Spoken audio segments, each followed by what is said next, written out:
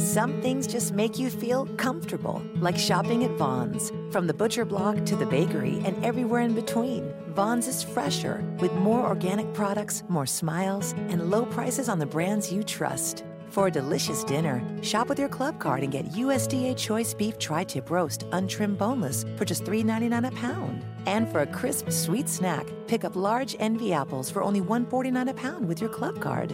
Vons. Fact is, it's just better.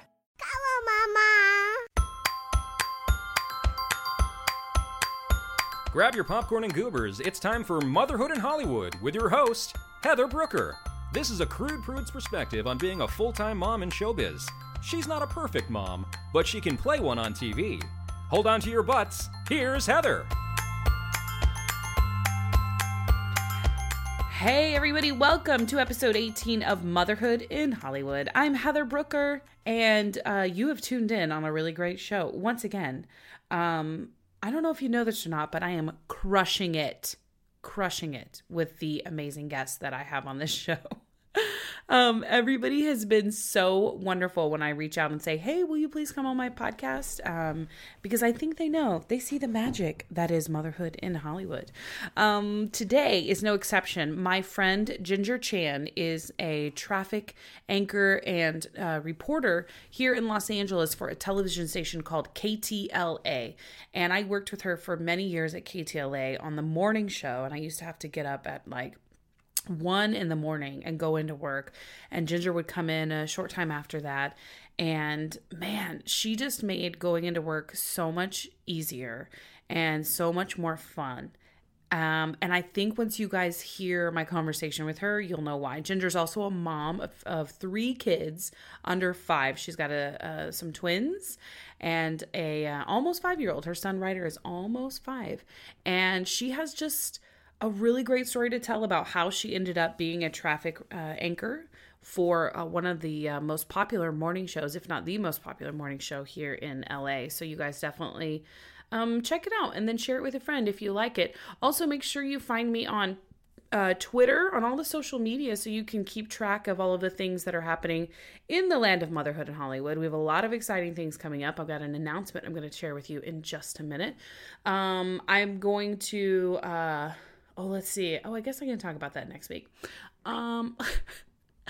Okay, what you guys don't know is that I literally just had a 5-minute conversation with myself in my head, but I edited it out just for you.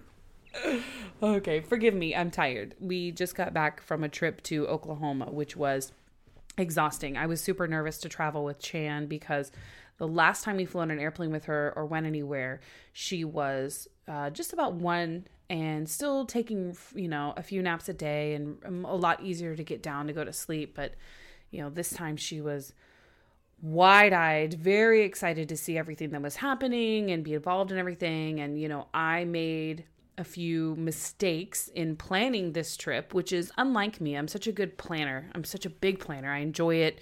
And making lists and, getting organized and all of that. But I made a few missteps, if you will, along the way for this particular trip. You can find out more about what those were on my website, motherhoodinhollywood.com, under Mommy Musings. If you're ever wondering too, if you go check out my website, Mommy Musings is sort of where I've been posting, stuff that I'm venting about, whatever I feel like. I'm really a terrible blogger. I know that technically having a website like that and the fact that I'm a mom kind of puts me in this category called mommy blogger. But really, I don't see myself as a mommy blogger because I talk about all kinds of stuff. I talk about my friends. I talk about my work. I talk about, my frustrations as an actor. I'm really more of a podcaster who also happens to have a website, and occasionally I write things on it. So I don't know if it makes me a mommy blogger or not, but either way, whatever. I don't mind. You can call me that if you want.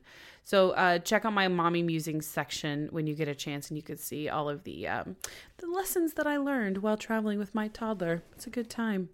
And what else did I want to tell you guys about?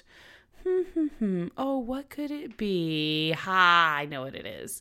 So for those of you who have seen my little tease or who saw my tease on Instagram, I have a big announcement. For the past several months, I have been planning a very special event that's coming up on December 7th, Monday night, December 7th, here in Los Angeles. We are going to do the first ever live taping in front of an audience of Motherhood in Hollywood. Yay! Cue the applause. Cue the applause. I'm going to have some very special guests join me for the show that night. The real reason we're doing all of this, though, I have to say, is it's going to be a fundraiser for an organization called No Kid Hungry. Now, I know you're probably saying, what? What does that have to do with motherhood and podcasting and all of that stuff? Well, just to share a little bit of personal information from me and my husband, Chris, from our perspective, we both didn't grow up in a very privileged household. We both grew up on the poor side of life, I guess you can call it that, and many times our families had to take advantage of social outlets, social organizations that would give us food and give our family food to help us survive the week. And No Kid Hungry is part of the Share Our Strength organization. And what they do is they provide meals to children in the United States who are going hungry, because right now there is 1 in 5 children in the U.S. are hungry. And when you stop and think about that for a second, it's a startling fact. 1 in 5 children in this country, in our very own country, the land of opportunities and the land of wealth and opulence, where we supposedly have so much in our country, there are children right now who are going to school hungry, who are going to bed hungry at night. And this is an organization that for as little as $1 a day can provide for as little as $1 can provide 10 meals to children. And that is a staggering thing to think about. And what a great opportunity for us to stop and say, you know what, during the holiday season, we have so much to be grateful for, and we have so much excess, that it's really nice to take a moment and give back to those who don't have as much, or who may be their children are hungry at night. Kids need food to grow and develop and do well in school. And if they do well in school, that makes them more apt to want to learn and to be better people and be bigger contributors to society. And it all starts with such a basic need as hunger. And that is something that is so easy for us to help with. And I really, really hope you guys will join me. If you're here in the LA area and you would like to come to the live taping of Motherhood in Hollywood, it's at the Acme Comedy Theater. I've got information on my website, motherhoodinhollywood.com/no-kid hungry. You can go there, find out all the details about the live event. And there's also a donation page where if you can't make it, if you're listening, I know we have a lot of fans that are listening in Germany. Hey, Germans, sprechen Sie Deutsch.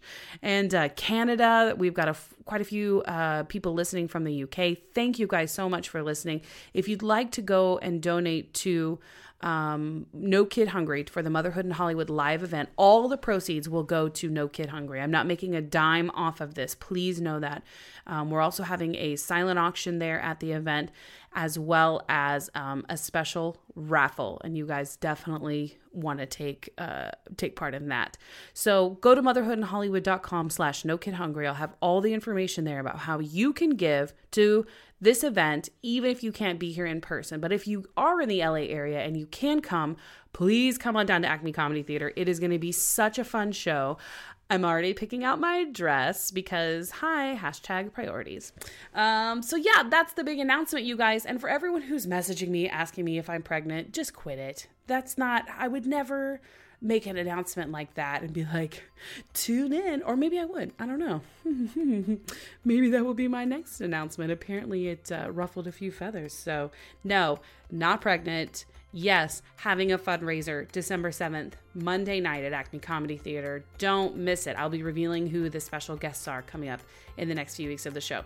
All right, so that's enough for that announcement, you guys. I'm going to stop talking because I have such a great guest on today. I want you to hear from my good friend Ginger Chan from KTLA right here in Los Angeles.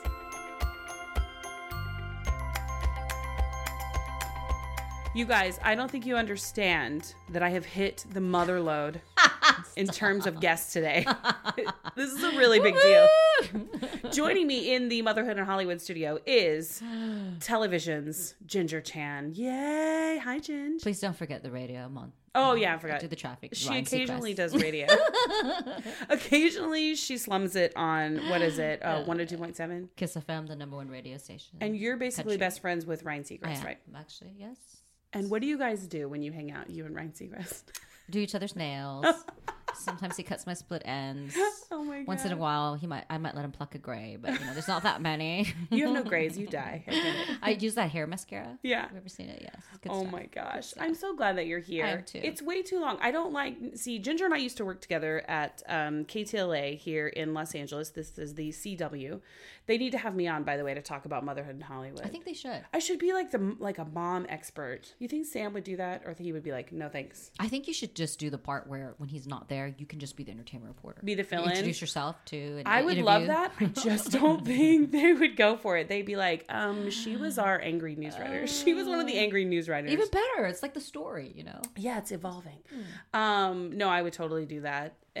But you and I used to work together. Mm-hmm. Now, we worked overnights because Ginger has a ridiculous schedule. Like, you come in about, what, 3? I come in at 3 a.m. Well, actually, I get at 3:05 because before I first had my first child, they said we need to come in at 3. I was like, no, I gotta pump and stuff. So Yeah. that 5 minutes at 3:00 in the morning makes my a God. huge difference. But really, it's when I go to bed. Yeah. With my first, we were going to bed at 6 p.m. Wow. Now we go to bed at 7 p.m. Because you have 3 kids. You Mm-hmm. have twins, and then you have Ryder. Yes, he's almost 5, and the twins are 17 months, almost 18 months, actually. Yeah. This is amazing to me. And how, okay, you guys, just to tell you a little bit, Ginger works overnight. She is the traffic reporter, an anchor. I can say reporter, traffic anchor. Yeah. That's a more accurate term for KTLA News here in Los Angeles. And she also does traffic for KIIS FM in Los Angeles, which I think is also syndicated, isn't it? Yeah, they syndicate the show, but I think they cut out some of the They traffic. cut out the traffic. Yeah, They cut shouldn't. it out. I Oh my think gosh. people in Ohio need to know Yeah, they about the should, traffic. so they know not to come here. Yeah, exactly. It's horrible. Stay home. But also, she gets up in the middle of the night, like all of the other morning show people do. It's a very grueling schedule, and works until about 10 in the morning. Mm-hmm. And then sometimes you have promo shoots or photo shoots and stuff like that to do, so it extends your day even longer. And she's taking care of 3 children under 5. Yes, all that's correct. 2 very mean ones. No kidding. It makes me tired. I know. just thinking about that, because I wake up at 7:30 and I'm mad. I'm like, oh my God. It's and too I early. did that schedule for years. Yeah.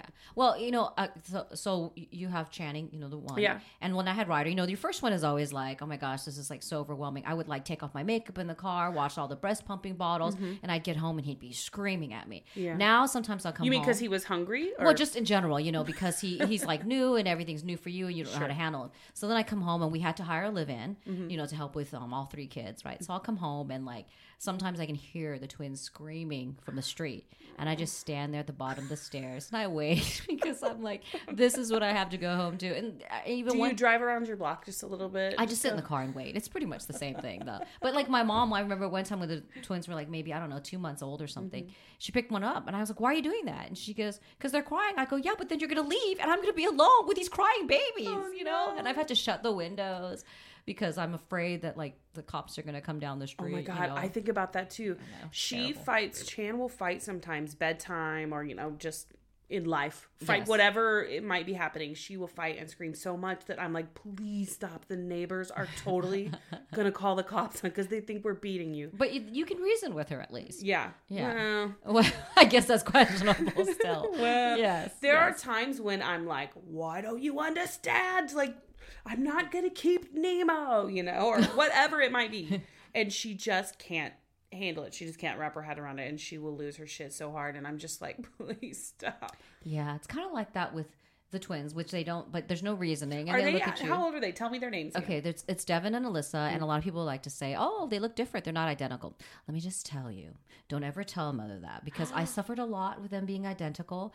They had to come out early. Yeah. I had to go see a specialist every 2 weeks. Why is that? Why? What was the? Why did you have to do? Because everything's like one. They're in one sack. There's one, there's one, that tube. You know what I'm talking about. They share a tube. Yeah, everything is the same, and so the feeding is the same. So if something happens to one, something will happen to the other one. So one has quite a bit more hair. That's so interesting. I didn't even think about it in that terms, because I guess if fraternal twins, they're in 2 different sacks. Right. Right. And so, but the identicals are in the same. Oh, exactly. And I think a lot of people who are half fraternal, they kind of know when they're identical. Yeah. Like, and they do, like, so that one has a lot of hair and one doesn't. One is maybe like 1/10 of a pound heavier, but in general they do a lot of things the same. Like they'll turn their bottles the same way. They want the same things. I mean, it's cute in that respect. And they'll play and they'll run back and forth in their cribs and they'll hold hands. Are they doing twin talk to each other? Are they making and there's a lot of pointing. No, that's their talk. Oh, that's so and cute. one time I said to Devin, "Do you understand what she's saying?" And then she shook her head. Like, it's very cute, but when the doctor says, are they saying words? And I go, yeah, they say things like, yeah. And he goes, oh, that's a word. I go, no, it's not, because then you're going to pass an SAT. They're going to get a higher score with yabba. Ginger is a tiger bomb. I mean, it's true. My son's first word was helicopter. Oh, of course it was. The twins' first word, one of the first words, I should say. Their first word, I think. Pee-pee. Because we're trying to potty train them right now. And so I'm pointing and I'm trying to show them. And all of a sudden I hear this little voice, pee-pee. And then the other twin comes in and she goes, pee-pee. And I'm like, no. Oh, their first word is Mommy, Dad. It's pee-pee. It's cute, but it's, gosh. it's Fail. a total world. Not great. They're never going to get into Harvard now. No, I guess not. Well, we'll settle for maybe Dartmouth. But, but the point is that so there are a lot of nuances with them being identical. And we did try, the whole... Because they're 1.5 years, right? Yeah. And people people comment to you like, oh, they look different. I think I've said that too, but only because maybe their hair is different. Yeah, no, they do look different. But then some people try to, insinuate that they're not identical. Oh, like, well, you're not a doctor. Okay, my aunt kind of said the same thing and wanted to stab her. There. But it's just a lot. It's just a lot of suffering and that kind of thing that happens. I think with moms, though, and women in particular, people feel like they can just comment on your kids, your body, how you look. People make comments all the time about how I still look pregnant. Like, oh, when's your baby due? And I'm like, go fuck yourself. So they still to this day say that? To this day, yeah, because I still have this pooch. I have this pooch. Yeah, I mean, every mom, except for Heidi Klum, all has like a little bit of a pooch. It's sort of your battle scars. And people say regularly like, oh, when's your baby due? I remember when I was pregnant, oh my God, I was so glad that I had you, because I was really sick for the first few months of my pregnancy. Mm-hmm. And you had already been through it, because I think Ryder was maybe 2 at the time, or maybe 2.5. And you came in and you brought me like ginger snap cookies. I remember where you were sitting and lovely like care package. And I was like, ugh. And I was still getting up in the middle of the night trying to go in and do that overnight schedule. And that was so hard, being newly pregnant. So I was so glad that you had sort of gone before me and could tell me what to expect. Because you were one of my only friends at the time that had a kid. So I was like, Gingy. Yeah. And that schedule was really hard, I think, for you. So I knew that some of these like treats and things to help you get through it was something I had to do. I wanted to do, obviously, but I had to do. No, I need it. And there was something in the water at KTLA at the time where like everybody was getting pregnant and having a baby. But it's true what you're saying too, because when I had the twins, people they don't know you're having twins, right? And so I remember. Do they comment? Actually, my pediatrician said it in a joking way, and I said I am, and he said what? And I think he felt kind of bad, but then at the same time he was so stunned. And then I went to this gas station. Why were they stunned? Because they weren't expecting. I guess they don't think about people having twins, because I mean, even though it is more common because people have like they take all the different kinds of medical fertility drugs, like thank you. Yeah. And one time I went to the gas station, and then these girls, they gave me the up down, and they said, "You're really big." you know, and I just knew if I threw in the line after that I was having twins, they totally changed directions. And they're like, oh my gosh, I was much bigger than you at 8 months. And then I went back there and I was like, remember me? Say that to you? Why would a complete stranger think it's okay to say like that you said, people are just so random. And I think, with the up down look, I think they wanted to be kind of nasty, and that's when I knew. And then they totally backed down and stuff. But you know me, I mean, I know people think I'm like a nice person, but I'm not. But she's not. No, I mean, you don't say that to somebody. That's why I love you, is because people too think I can be a nice person, but I'm not. We're just real people. That's what it is. No, people totally feel like they can make comments or on your touch body. you, or touch you, any kind of approach. But when I went back, I was like, remember me? Like, that's the kind of person I am. I will go back. People still ask you too, because having twins, like you're saying, fertility drugs in LA, people ask you that, which I find to be slightly personal. Yeah, super. I mean, I don't really mind but then when I tell them no, we didn't take fertility drugs, and then they go, oh, so you have family history, and I say no, then they don't believe you. And then when they basically calling you a liar, it's like, I don't need to prove it to you. No. I mean, but I've never had to do any of those things. It just happened, and honestly, it's old eggs, but it's hard for me to admit that. But you're going to accept fertility. You're only 29. I don't know what you're talking about. I know, that's the lie that I was 26 for a long time. But anyway, so people feel like they can like just come at you and ask you those types of questions. And what difference does it make anyway? And then when they don't believe you, it's none of their business. It's like, okay, then I can see the look on their faces, and I go, and I have had to say to people, you don't have to believe me. I don't care. Yeah, no, good for you. You totally should. That's so. It is so typical, I think, of LA. I don't know that people in like the Midwest necessarily do that, but out here, because so many people do wait till they're older to have kids, the question comes up a lot of if you had assistance or whatever, and people just feel very comfortable asking you about it, or making their comments from their experiences. And I mean, I don't mind in that it was my own experience, that I know what the truth, quote unquote, is and stuff like that. But I don't want people to think that I'm lying, and even then I don't care that much. But I don't want you to walk away thinking that way. So I actually did my own research. Like, okay, what? Well, is it harder for you though because you're on air? Do you think that there's another perception, like another level? I didn't think about that. Maybe, though, because, they probably think, oh, well, you are in that area, that line of work, that it makes more sense for people to, But, I mean, I would have been fine. And this, that, like, if it was just, Ryder, my one son, then we just go on. Yeah. But, we figured, well, we'll try, see what happens. And if it works and it doesn't, then this is our life. And we're happy with it either way. Right. But when I did the research, because people were like, oh, it's uncommon with Asians. Oh, it was all these things. Small frame people, not common. Yeah. It was old eggs. And then my doctor, she told me that too. Did she say it was old eggs and they split apart? She says they get excited to kind of like basically reproduce, kind of like their last shot at it. And so they kind of... Send out too? It's like they go crazy. And so when they do that, they have a better chance of, catching sperm and then, splitting and stuff. So that's why. And I was like, oh, it makes sense. I'm not sure if I like old, but okay. I wondered how much you felt like you were in the spotlight, because here in LA, Ginger's a huge star, you guys. I don't think you know this. Well, we went to breakfast one time, and one of my friends was walking by, and he saw me sitting out and having lunch with you, and he like stopped and did a double take. And then texted me like 5 seconds later after he left and was like, was that KTLA's Ginger? And I was like, yes, it is. You should have said, no, all Asians look alike. But I'll tell her. I did say that. No, but I just wondered if you feel like as a mom, any extra level of pressure when you're out dealing with Ryder or the twins and they're acting up, or they're because people are looking and because people are looking and they know who you are. Do you feel like another level of pressure? I think at first, like, you don't think that people know, you just think you're doing, but then when we are all together, because, my husband Mark flies our helicopter, so he's with me. And then a lot of people do know Ryder, but then they see the twins and they see us in this huge stroller walking down the street. So I think sometimes like the pressure to, oh, did I put my makeup on? Or some people will be like, I want to come and take a picture. And I feel awkward, like, oh, I'm not wearing, and I used to just think people would never recognize me without my makeup. So I would walk around freely. But then now that I have them, they do, they put everything together. And it's like, oh boy, or they'll say from the radio, "I recognize your voice." And so I feel you a have little a great bit of pressure, voice too. If you could host the rest of my podcast, that would be great.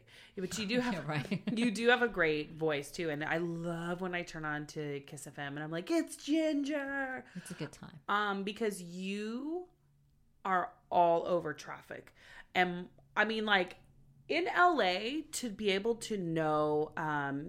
all of the ins and outs of different routes and shortcuts and how to tell people to avoid the 405, which is always a nightmare, is a gift, my friend. Well, thank you. Yes. Do people ever give you a hard time about being a traffic reporter and the fact that you're Asian? Oh, because we can't drive. Yeah. Do people ever outright say that, or are they, or is it just me? No, when I first started, they used to make fun of me of like the guys who would produce, and I didn't understand at first, and they finally told me, and I was like, oh, ha ha, funny, you know. And I think I tried to. What do you mean they made fun of you? Like they were like, you're an Asian traffic reporter. It's an anomaly or something. And then like I tried to park one time. It was in front of some of our producers, and they were like, oh my gosh, what is she doing? Who is that anyway? And then they found out it was me. They're like, our traffic reporter can't park. It was this really narrow like space. I didn't want to hit my car, and I didn't, you know. And I'm one of those typical drivers. I don't care about you. You're gonna have to wait until I finish parking my car safely and stuff. Oh my god! You know, but I get teased a little bit about it. But you know, I mean, I grew up in Southern California. Yeah. I couldn't stand getting stuck in traffic. So I would take like bad routes. You know, I would cut people off if I had to. You know, this is back in the day, not so much anymore. I mean, I do whatever so I wouldn't get stuck in traffic, you know, just because like I couldn't do it. It's one of those things like everybody has something that makes them cringe. Like my husband, if he goes to the Glendale Galleria when it's Christmas time, he hyperventilates. Don't do it. Because parking for him is like we have left. I'll be like, let's leave because I know you're hyperventilating. I mean, literally, he will. For me, it's traffic. It's so bad. If you go, the little tips and trick that I learned is if you go like early around 9 in the morning, because when Chan was first born, the Galleria was like my saving grace. It was always right. I would get there. Target opens at 9. I would get there a little bit after 9. I would go right to the Target Starbucks, get a coffee. We'd walk around Target for a little bit till the rest of the mall opened, and then boom, you're already there. You've got a great spot before everyone else. No, but the parking on that side is so narrow. The spots are small. It's so bad. Right? What kind of car do you drive? Are you in the chopper? What's going on? No, and then you know what I would do is park across the street where the fire station is. Oh, that's what I started doing. You mean like in the neighborhood? Well, kind of. Oh. Only if I can get a spot close. Yeah, no, not close by. But yeah, that's my thing. I can't stand it, and that's why I started learning about traffic. So I was going to say though, because that's not what you started off in. Did you start off in radio? I started off in radio. I worked at KIIS when I was an intern. Were you doing traffic then? No. I was an intern. You know, I made coffee. I answered the request lines. I did all the grunt work that everyone does. I paid my way through college doing that when I was at SC. And then a guy heard my tape, and I was like, just really random. I just said to him, "Hey, you know, you're going to be this music director or whatever at the station in Bakersfield. Will you hear my tape?" And he was like, "Sure." And it was no big deal. And he actually liked it. He and this other guy. So I would drive to Bakersfield every weekend and worked as a jock there, and that was tough. Why were you drawn to radio? Because it seems like so many people nowadays want to be on TV. Everybody wants to be a TV anchor. What was it about radio though that you were drawn to? But don't you notice a lot of TV people want to go to radio too? I mean, it's like that flip flop. Actors want to direct and that kind of thing. Singers want to act. You know, I don't want to say it was my first love. Obviously, I always wanted to be like a TV news reporter. You know, kind of like you. But then. Working there and interning there, I just fell in love with it. You know, it was just a fun environment. I was really there at a really good time, and we all stayed friends. We're still friends to this day, and that was like in 94, 95. Oh, that's nice. Everybody's gone off to different places, but we've been to people's weddings and reunions and stuff. I think part of it is like there's a freedom with radio, kind of like, you know, with what you're doing here. There's a freedom so you can have fun, you can relax. And it was in a time when like it was the heyday of radio, when like, you know, people would do the clubs and we'd go to the clubs and do lots of events. Yeah, lots of events and just the street team, you know, out in the vans, and we'd go to all kinds of crazy places. It was a lot of fun, but it was a different time. Chris did that too. Chris was in radio for many years. He worked for in Stillwater, Oklahoma, a small college station called KSPI. Okay. That's where he got his start in radio. Yeah. He was, I think, maybe just started college or fell in love with radio as well. He never had a desire to do TV. He always wanted to do radio. He wanted to be a music director, and I think he was a music director at his station by the time he graduated college, and he wanted to be a program director. Oh my gosh. Yeah, so he had like big aspirations to do that, and he actually got really frustrated because it seemed like radio was so Bastard stepchild, constrictive. Yeah, because like when the big conglomerates like Cumulus and Clear Channel came in and were buying up all of the smaller radio stations, they were coming in and going, these are the songs you have to play, this is the formula that works, don't deviate from it. You know, and the DJs were losing their freedom a little bit. They were just jock liners. That's all. They weren't able to talk about things. Yep. But that's the freedom that was there that hasn't really come back, I don't think, entirely. Right. But you're talking about, I think that time was when it was changing. So if you got into it when everything was tanking, and then people were just tracking shows and stuff as opposed to actually being live there. I think that would have changed it. Did you do music when you first started? I did music when I first started. Yeah. And I would play like the wrong songs, and it was. I mean, I auditioned at KIIS, and their like line was something like less. What was it? Less talk, more music. Oh. And I would say less music, more talk. Like all kinds of stuff I would mess up on and stuff. But it was a different time. So I think if you got into it when he did, probably that was when it was changing and people were starting to fall out of love with it. So I could see that. Pull the mic up towards you, just a little tilt up. It's sort of like slipped down. There you go. There you go. Yeah, I think that he fell in love with it then, but then he, after many years of doing it, fell out of love with it for that very reason. Yeah, I think he was just frustrated because he couldn't play the music he wanted to play. And I was like, hey, buddy, this isn't WKRP in Cincinnati. Like, you don't get to be that jock that just throws on the record anymore. So he, that's when he got out of radio. But how did you transition then from radio to television? That's not an easy transition, I think, because a lot of people try to. When I got a job in San Diego, eventually, it was a CBS affiliate, and it was a TV and a radio station. And I was hoping, maybe I would transition. Of course, like San Diego was like the 25th market. It was never going to happen. And eventually, I got a job in Huntsville, Alabama, as a general assignment reporter. You lived in Alabama? I did. I was general assignment reporter, and I was on the assignment desk for a short period. And I remember there was a fire, and nobody, like, it was a call-in though, and it was like, well, how come we missed it? And there was nobody else to send out. And I was on the assignment desk, so the news director was like, why don't you just go down the street? And we see the competition laughing at us because there was nothing going on. Sometimes we would just goof around and do that. You know what it's like. Well, it's small market. Yeah. And then eventually I came back. I lost my job there. I came back, and I was kind of in that in between, like, what am I going to do? And then someone told me about a combined radio television job in Fresno. And I just wasn't sure because, you have to come to that point where you stop moving around. You go to San Diego, you go to Fresno, you go to Alabama. Where's the next market every 2 years, And that's how I was brought up learning about it. It's like every 2 years you're in a different market trying to come to LA or go to New York or some other big market. And I wasn't sure if that's what I wanted as for a female. Yeah. You think about the long term of getting married and having kids. And so I think that's why there's a lot of women in news in particular who are not married and who don't have families because of the demanding schedule. Yeah. And in order to find a job, sometimes you have to pick up and move after a year or two. And, a lot of people who are watching at home go, where'd my favorite reporter go? Yeah. Well, they had to go get a better job. It's not paying them $20,000 a year. I mean, I know girls I worked with, and now they're PIOs for the Red Cross. I'm like, oh my gosh, you got out. You just get burnt out. You get burned out, or you do want to settle down. And you don't want to keep moving around. Or I have friends who a couple years older than me, and they're barely getting married now. I mean, maybe they won't even be able to have a kid, I mean, I didn't really think a lot about that, but I was afraid, like, wow, I'm going to be constantly moving and stuff. That is a concern, and I don't think a lot of women in journalism, at least starting out, it wasn't something I thought about, but it is a real issue when you start to reach, your mid-30s, and you've been popping around from market to market, and you're striving so much for your career that before you know it, you're almost 40, and it's like... And you're in this middle market and still. You're in this middle market, and it's What's frustrating. Next? And it's definitely a side of that career that people, I think, the general public doesn't realize exists. And it's so different for females and males, too, I think, because you're constantly moving around. And then, you meet this guy. He's not going to come with you probably to, some small podunk town, Midland, There's also Texas. an expectation on your time, too. Yeah. Like, people ask me all the time, oh, why don't you just do reporting again in LA? And I'm like, are you crazy?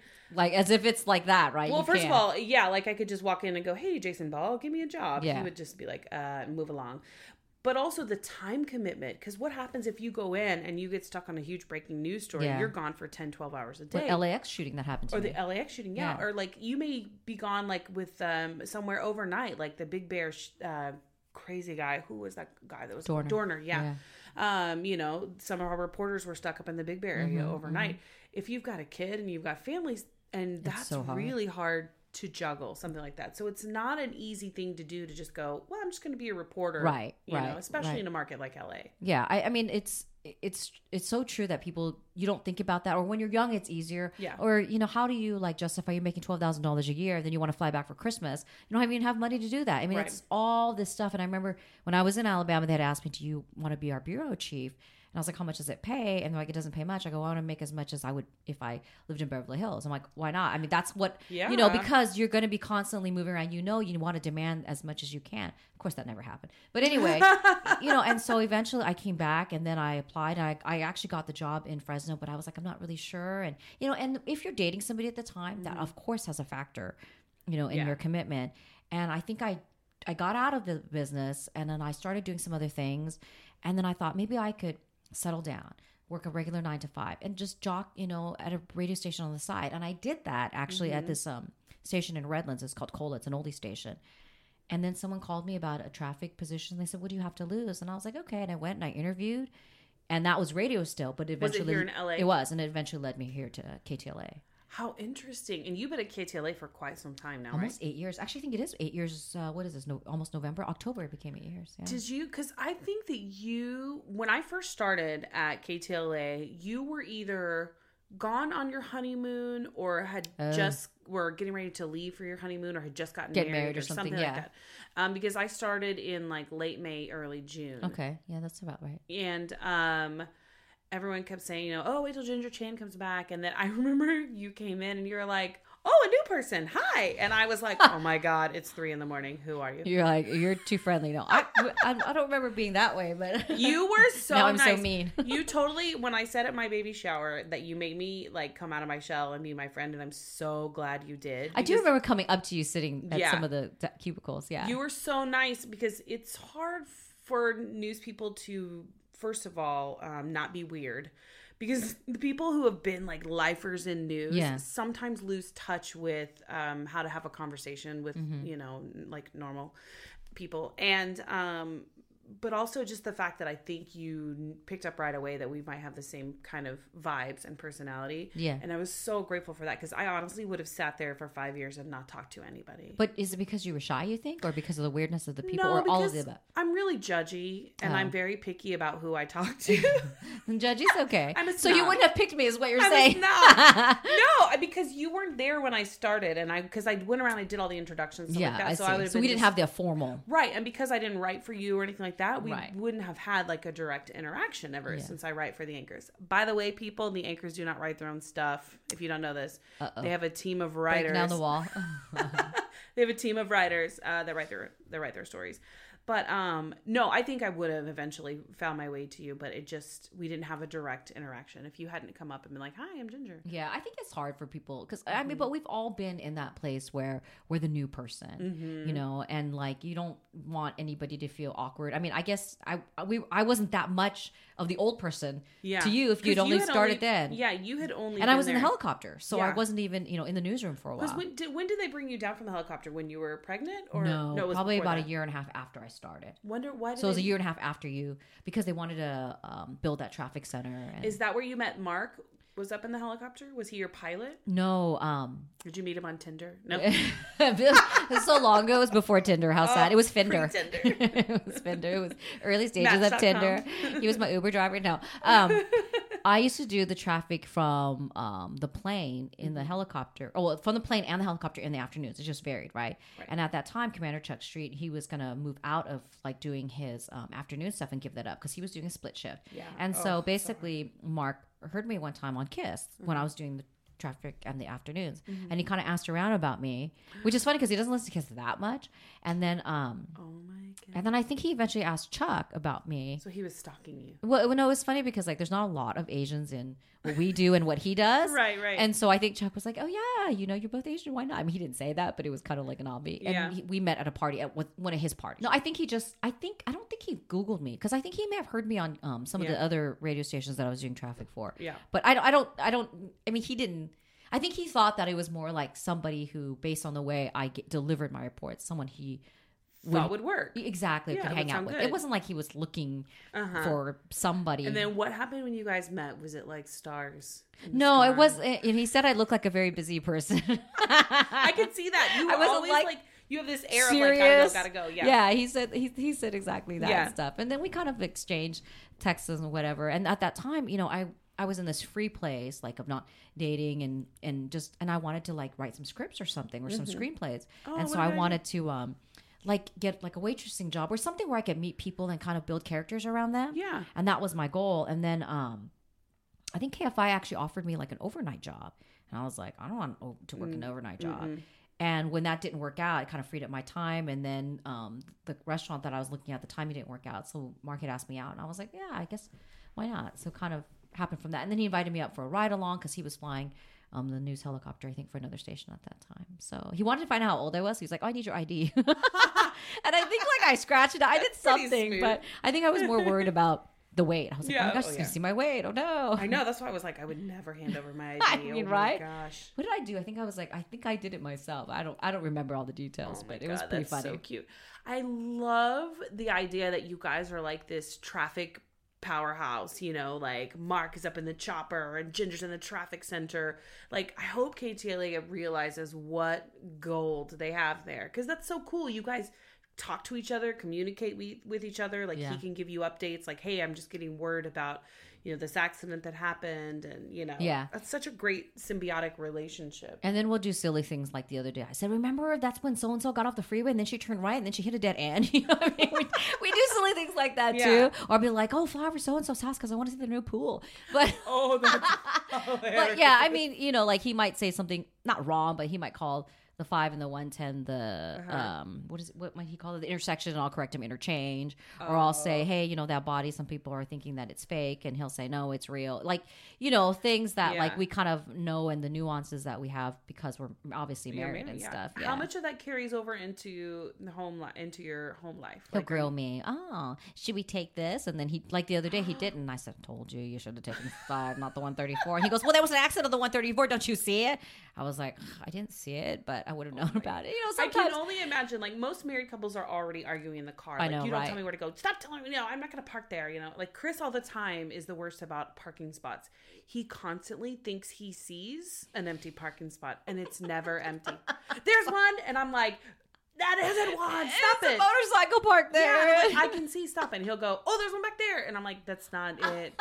I'm sorry. That's hilarious. No, it drives me crazy. And I'm like, just let me drive. And he's like, okay. Like, that's his biggest thing, is that he'll do that to me all the time. Yeah. So I can only imagine if you're both in traffic and you're both in the car, what kind of discussions are happening. We don't really get stuck with that much traffic. And a lot of times it's like, oh my gosh, you better go around. Go now. You know, cut over. No. I see the traffic. Oh my gosh. I see red lights. Oh no. I mean, sometimes it's like that because we both cannot possibly get stuck. No. But he's a little bit better than I am because he, like, you know, a little slowing, and I'm sitting there hyperventilating. Oh my God.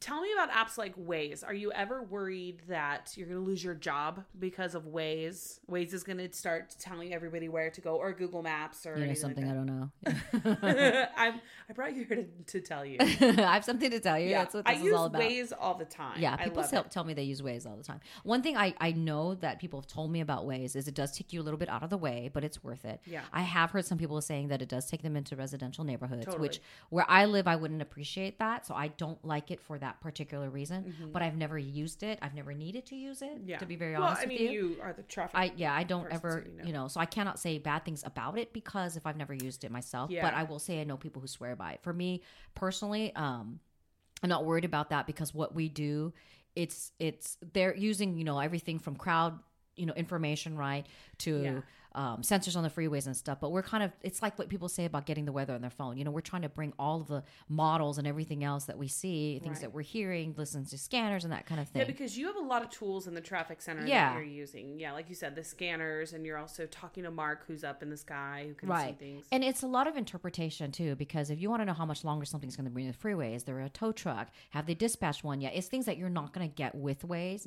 that isn't going to tell you, whether or not you should take that route or not. And so that's why I'm not worried about it. You're really great about social media too, at least for Twitter. Yeah. You're terrible at Facebook. You have not accepted my Facebook friend request in like 7 years. Is that who it was? Yeah. I know. No, but you're great about Twitter because you're always on there, like, it's easy, warning people and all that stuff. Do you find that people get mad at you if you send them in the wrong way or don't? No, but I didn't think it was a valuable tool. I didn't really want it. The reason I have a Twitter page is at KTLA, they had like this social media thing where they introduced us to it. Yeah. And so basically it was purely from that my Twitter page got set up. And so one time, you mean Facebook page or no, Twitter. Oh, Twitter. Somebody from the Times came and they gave us this tutorial, and somebody, I don't even remember who it was, basically told me how helpful it was. And it was from then on, that one comment that made me realize this does matter. I can help people by using this. Totally. And so that's why I am as much as I can be on it to help people, at least from 3 to 10 in the morning. I will. There's been mornings when I get up and I'm like, oh my God, there's a chopper overhead. Because we live right by a really busy interchange. Yeah, right. And like this morning, for example, I was like, why are there helicopters overhead? So I log on my Twitter and I look and see, that's okay, what you're updating. And you always like have updates. So I'm like, oh, thank God. Yeah. I know what's going on. I mean, it's usually something horrible. Yeah, it was horrible today. It was horrible today. Like there was a really bad accident today that Ginger had to cover. I think too, people like for television, that's part of the visual because the story isn't always sometimes like there's an accident. It's not that simple. Right. And then the interchange you're talking about, I mean, there's such a huge domino effect with all of these other freeways now impacted from they it. all connect. And then in addition to that, it's all the streets now. So you got the on-ramps backed up. Now, what if you have like an event happening? Right. You know, the 101 South, the Barham Boulevard off-ramp closed a couple of weeks ago, right? And then like maybe a couple of days after that, there was a premiere that had Hollywood Boulevard shut down in Highland. And people were like, oh my gosh, it's so bad on, you know, the 101 freeway. What's happening? It's because, but see, I don't know if Waze and these other things are telling you that. Yeah. But that's what we're trying to put out there is like, hey, it's backed up because. And then we showed the closure on Hollywood Boulevard. We know how long it goes for. Then we show the backup on the 101. So there's so much more, you know, to it than people realize. And people think traffic is just traffic, right? You know, and so like it's busy on this freeway. It's busy on this freeway. You know, it's not that at all. We had a writer, and you know who he is. He's done entertainment. He has done traffic and weather, and he's a writer too. He says he finds the writing the most, I don't want to say fulfilling, but it's different, so he likes it. He finds the most challenging traffic because it's always changing. I went to the restroom. I come back, and there's a naked man walking on the 105 freeway. You know, I mean, it just never ends. There's so much that comes with it. You know, you've got a bomb threat somewhere that can impact everything. So for at least Southern California in particular, it is a unique thing. And that's why I like it. But it is something that maybe it's not as sexy as entertainment or writing, but it is impactful. Sure. Yeah. Well, because it's information that people need. People don't necessarily need a lot of information about the Kardashians. You know, that's one thing I like about Sam is that he doesn't report on the Kardashians as much. I don't know if he still absolutely doesn't give into all that. Yeah, he doesn't give into all of the hype, which I appreciate. But yeah, I mean, traffic is stuff that's vital. It's a vital part of news and about information, whereas like entertainment. I guarantee you, the accident that we're talking about on the 5 freeway is one everyone will be talking about, and maybe even will make national news because it was that unusual and that big of a deal. And I mean, I have been covering traffic for over 10 years, and the only other crash that I saw that was as bad as the one on the 5 freeway is on the 91. It was a head-on collision with a motorcyclist, and they knew it was a fatality, but they couldn't find the body.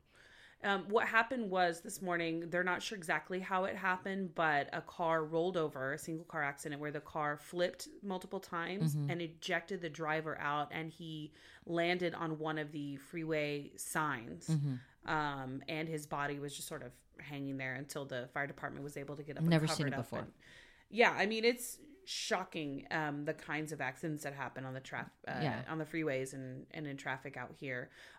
How does that affect you in your daily life? Are you able to sort of turn off? No.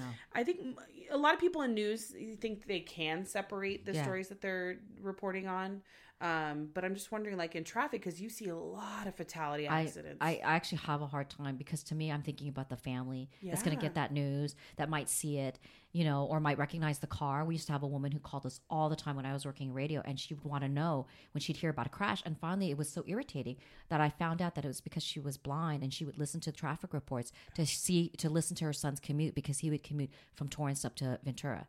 It's like that's the kind of stuff that really hits home. She was always worried about him, and we were on one it was a long time ago now, and I think it was on the 101 West through Studio City, and it was a motorcycle crash, and it was a stunt woman who was very young. I think she was like 25 years old, and we had the shot of the family members arriving on the scene, getting to and realizing it was her, and then breaking down and crying. And I can still picture the faces of these people. But this is not the stuff that you see live. This is what I'm seeing from, you know, my husband from the helicopter. Right. And I'm seeing it, I'm watching it, and it's so devastating because the story is unfolding for you without you being the viewer, but for you as, like you're saying, the reporter being there.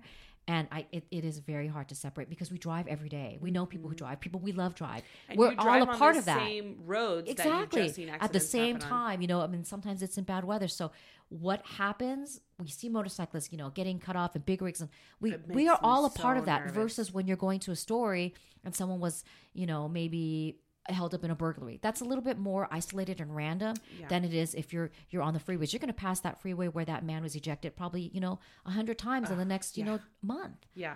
So Are you a nervous driver because of it? Do you think you're a nervous driver? I actually was in 2 accidents in the last month, and that has made me a nervous driver. They were both not my fault, actually. one was a valet, but that has made me nervous. But I think what makes me really nervous is knowing loved ones are going to be driving like with El Nino rain. That scares me to death. Coming, isn't it? It scares me to death to think about all the people, and like I'm the one on the street screaming at people to slow down because I actually genuinely am worried for people. Like knowing that if I knew you were gonna have to drive to like Oceanside and it's pouring that day, I would be saying a prayer for you because it scares me to death. It does.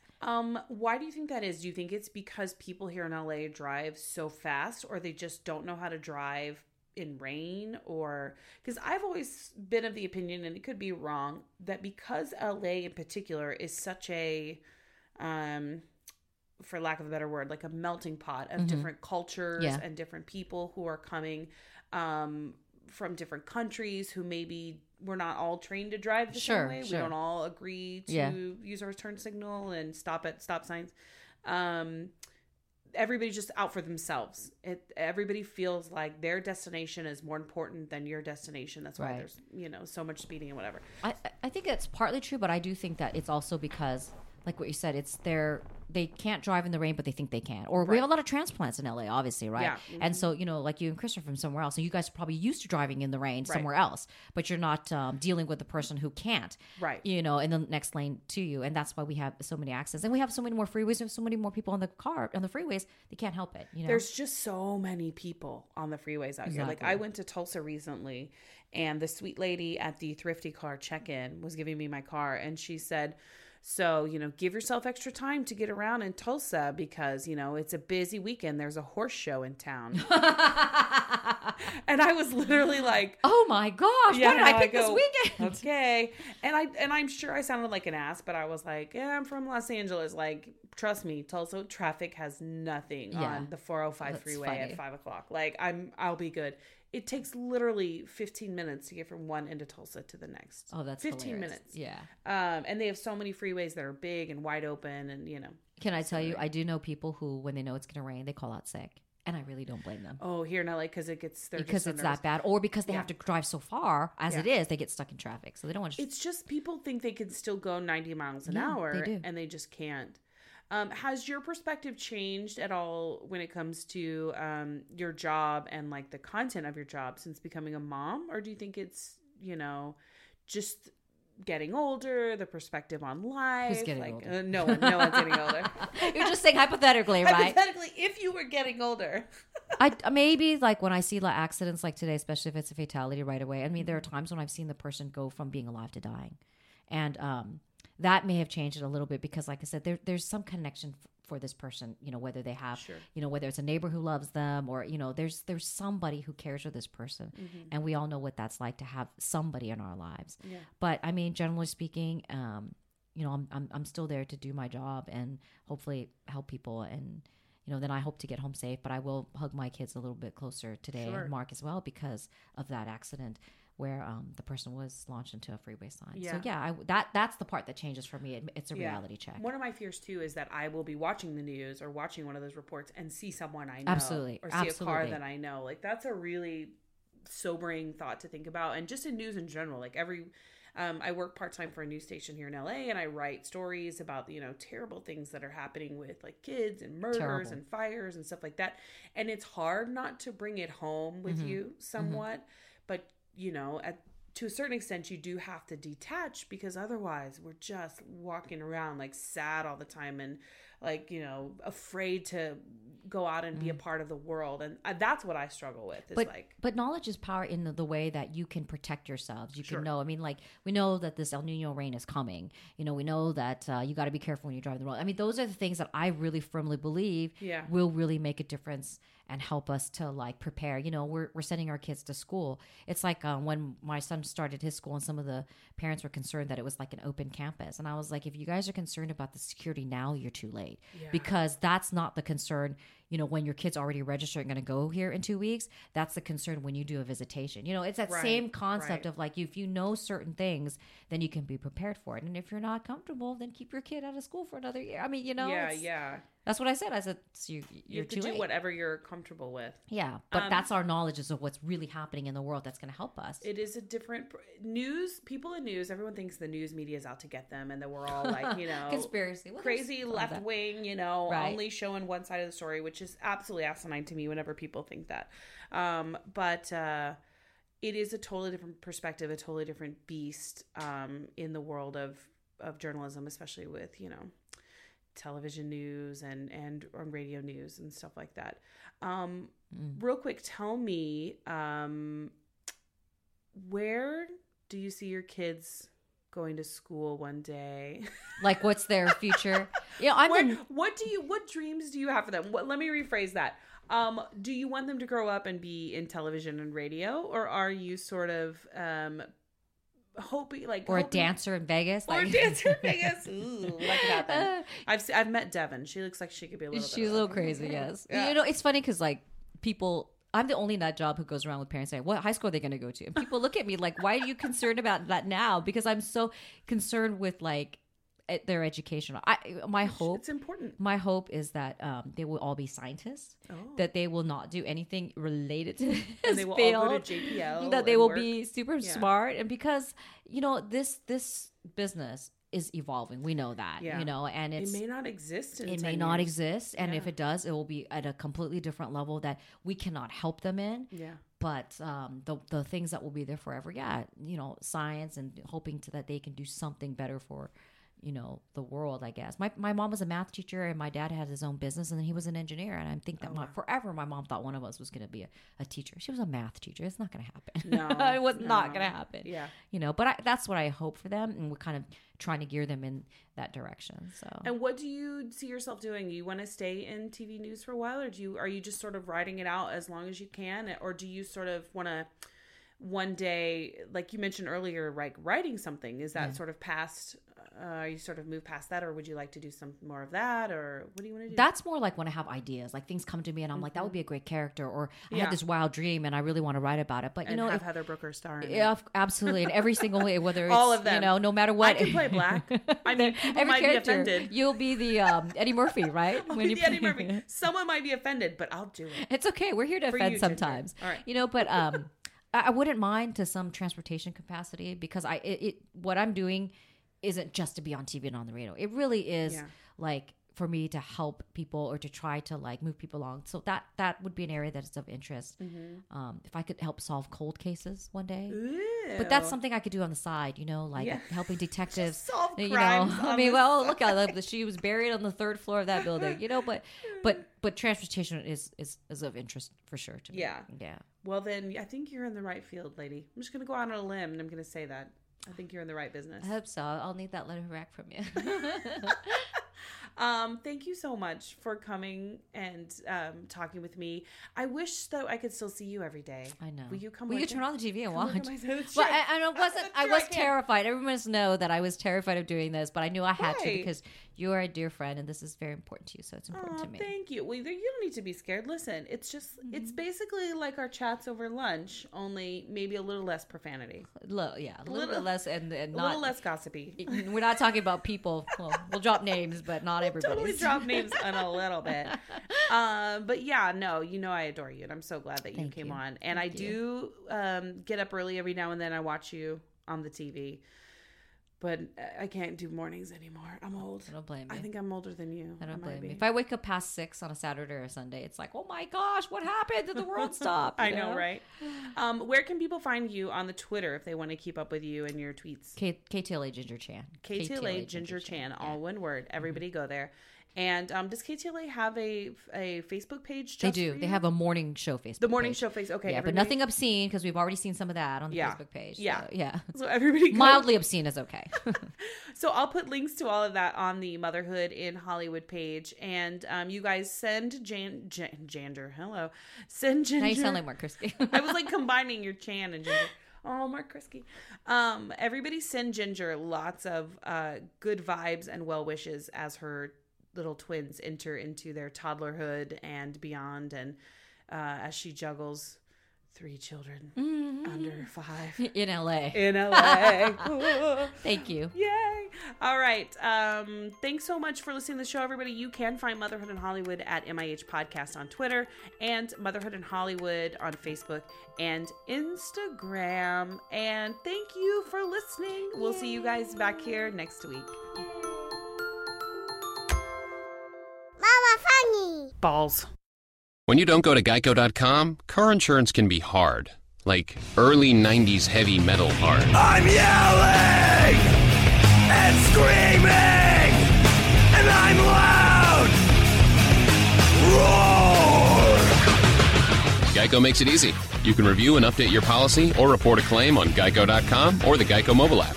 Because shouldn't we all have a little less stress in our lives? I'm not even upset about anything! Vaughn's is your entertainment end zone. Look for the Game On player tags when you shop, buy 3, and enter to win great prizes, like a 65-inch big screen LED TV. Catch the Ram spirit with the Game On sweepstakes at Vaughn's. Use your club card to get Progresso soups, 18.5 to 19-ounce selected varieties, 99 cents each when you buy 6. And Honey Nut Cheerios, 12.25 ounces, $1.57 each when you buy 2. No purchase necessary. Open to residents of Southern California counties listed in rules 18 years and older. Ends January 3rd, 2017. Enter code by January 10th, 2017. Rules at GameOnSoCal.com.